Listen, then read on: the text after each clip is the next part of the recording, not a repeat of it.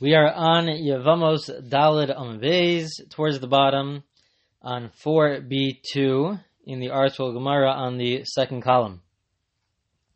We're in the middle of the entire topic of Essay Dilchalutz Essay, the law that if you have a positive commandment and the way to fulfill the positive commandment also has the violation of a negative commandment, then we tell you to fulfill the positive commandment.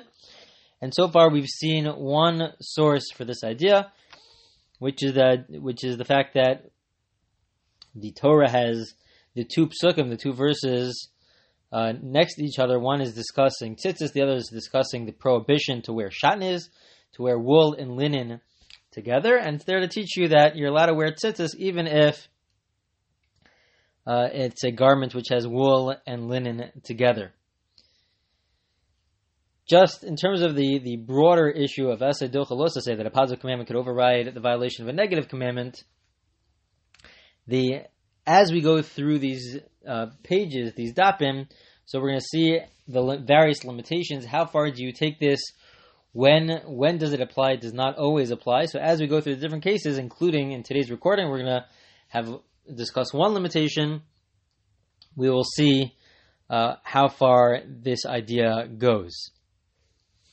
But now we'll go on in the Gemara. The Gemara just mentioned that how do we know that we could apply the principle of smuchim, the principle that we could expound upon two verses? It's because there's something extra. There was a phrase which was extra. What was the phrase that was extra? The phrase says, Tsamro Pishtim, it says by Shatnez Bayos, that it has to be made out of wool and linen in order for it to be a prohibition.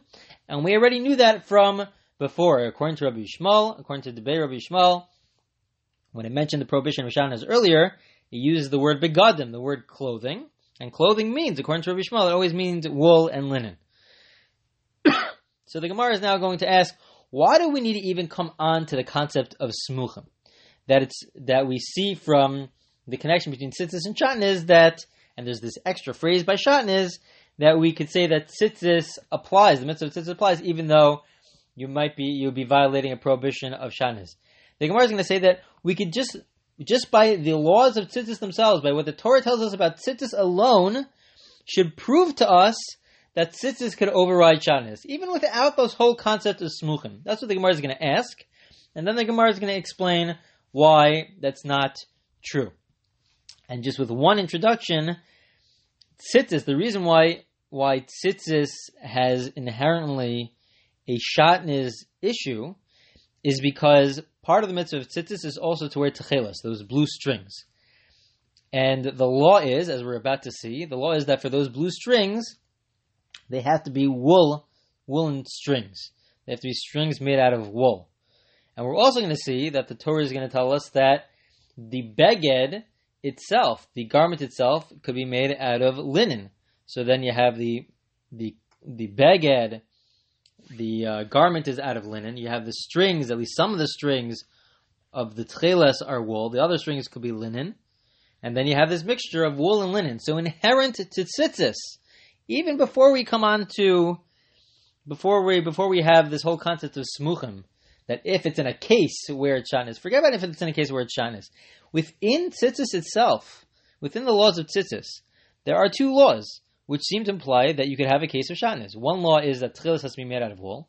The second law is that the garment could be made out of linen. There's a possibility for the garment to be made out of linen. So then, in that possibility, the tchilas strings, the blue strings, are made out of wool.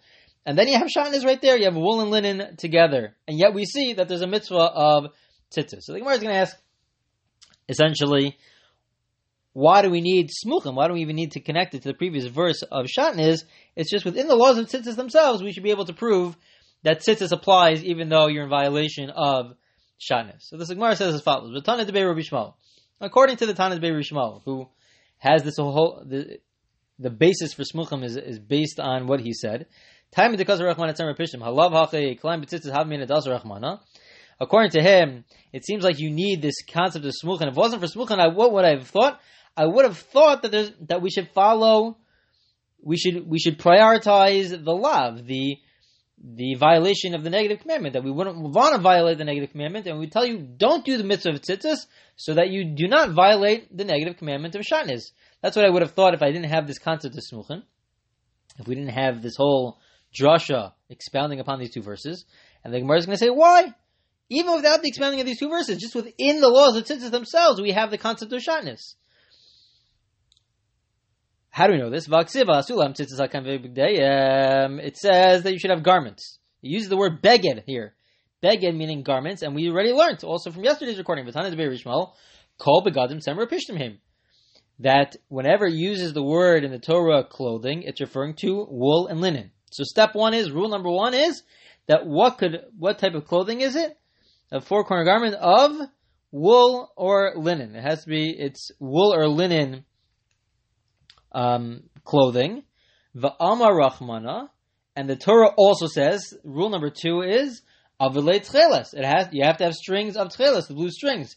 Utcheles amrahu.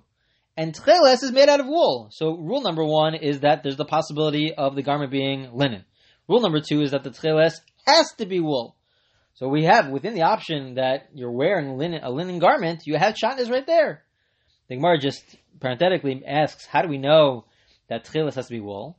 Mimai de tcheles amrahu. How do we know that tcheles has to be wool? Midishesh kitna tcheles amrahu. So this idea is a little more. It requires more knowledge to understand this. But the essential idea is that when it comes to the garments of the Kohanim, they had both linen and wool also.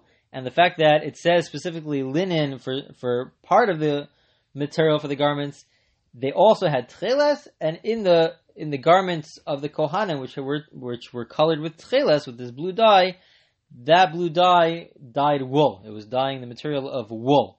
So since over there it's wool, so too by us, by tzitzis, it's also the blue dye going on the material of dyeing the material of wool.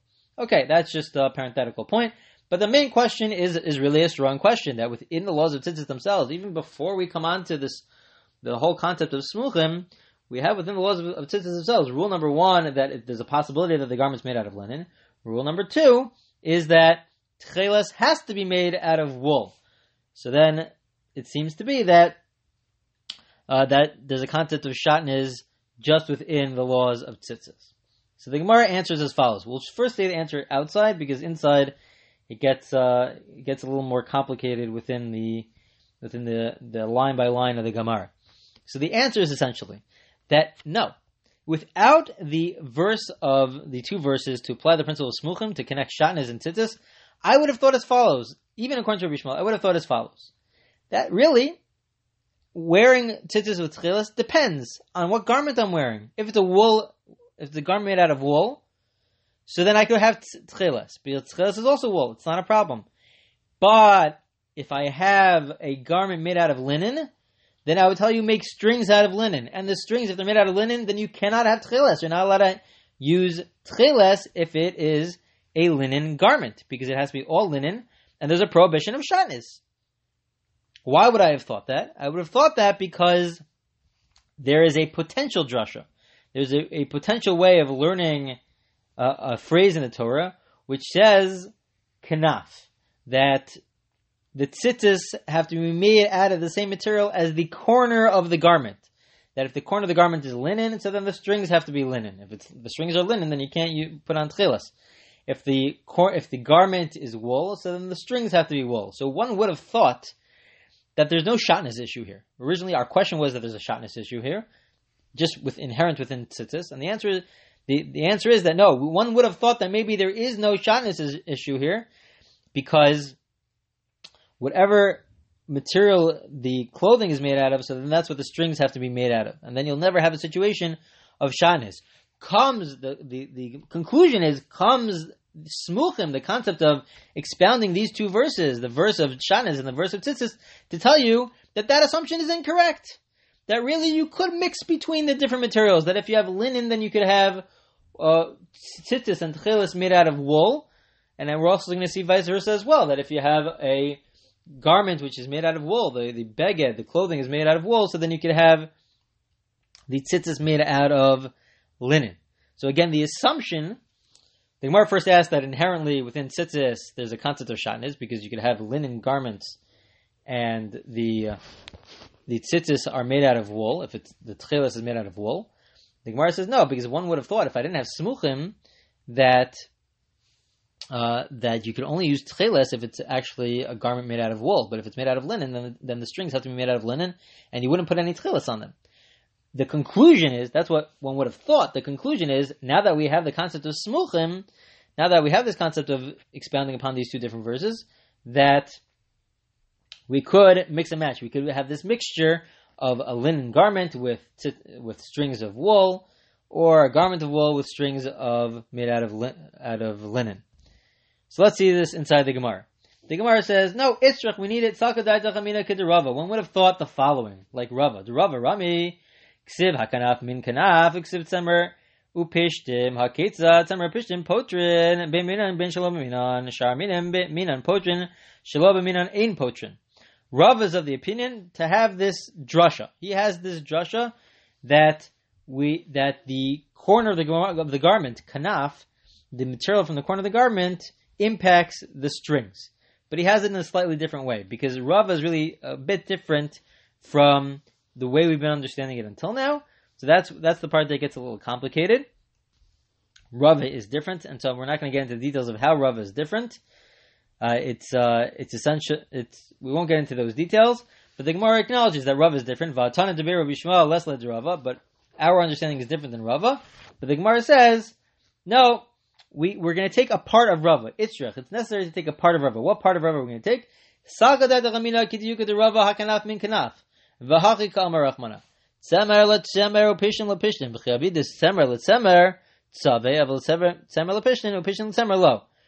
One would have thought, if you just take a certain aspect of Rava, which is that the corner of the garment has to be the same material as the strings, that, as what we said before, that one would have thought, without the expounding on the two verses, one would have thought that the garment is made out of wool, then the strings have to be made out of wool, and then you have tchelas. If the garment is made out of linen, so then the strings are made out of linen, and then you wouldn't use tchelas in such a case.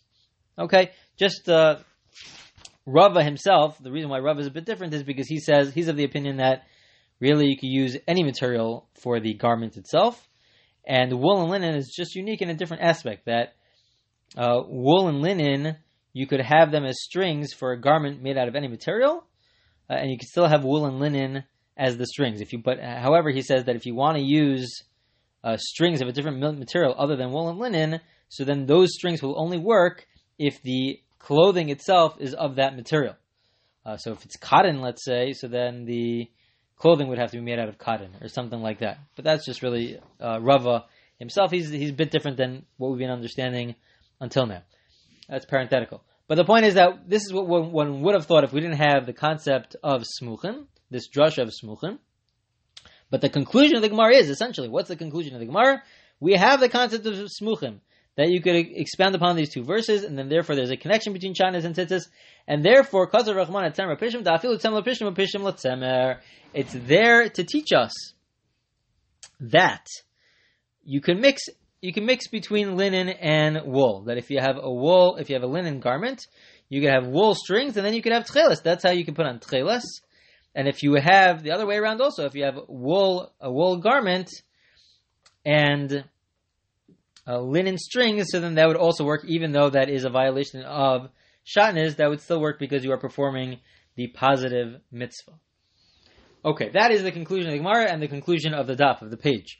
I just want to add one more point, which is really going to be a very fundamental conceptual point with regards to Esei Docha Los Esei, which comes out of the last line of our Gemara.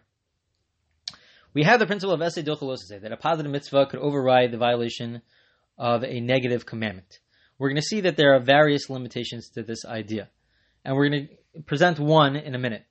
But before we present that limitation, just a broader perspective. How exactly does Esei Docha Los Esei work? How does it work that the positive mitzvah overrides the negative commandment? To simplify things, there are essentially two ways of understanding it. One way of understanding it is that when we have a positive mitzvah in conjunction with the violation of a negative commandment, the Torah is essentially telling us that there is no negative commandment here. Whenever you have this situation where you have this positive mitzvah to perform, and in order to perform it, you have to violate a negative commandment, it's as if the Torah is telling us there is what we call hutra, there is no violation of the negative commandment. The Torah is telling us the negative commandment does not apply in this scenario. There is no negative commandment.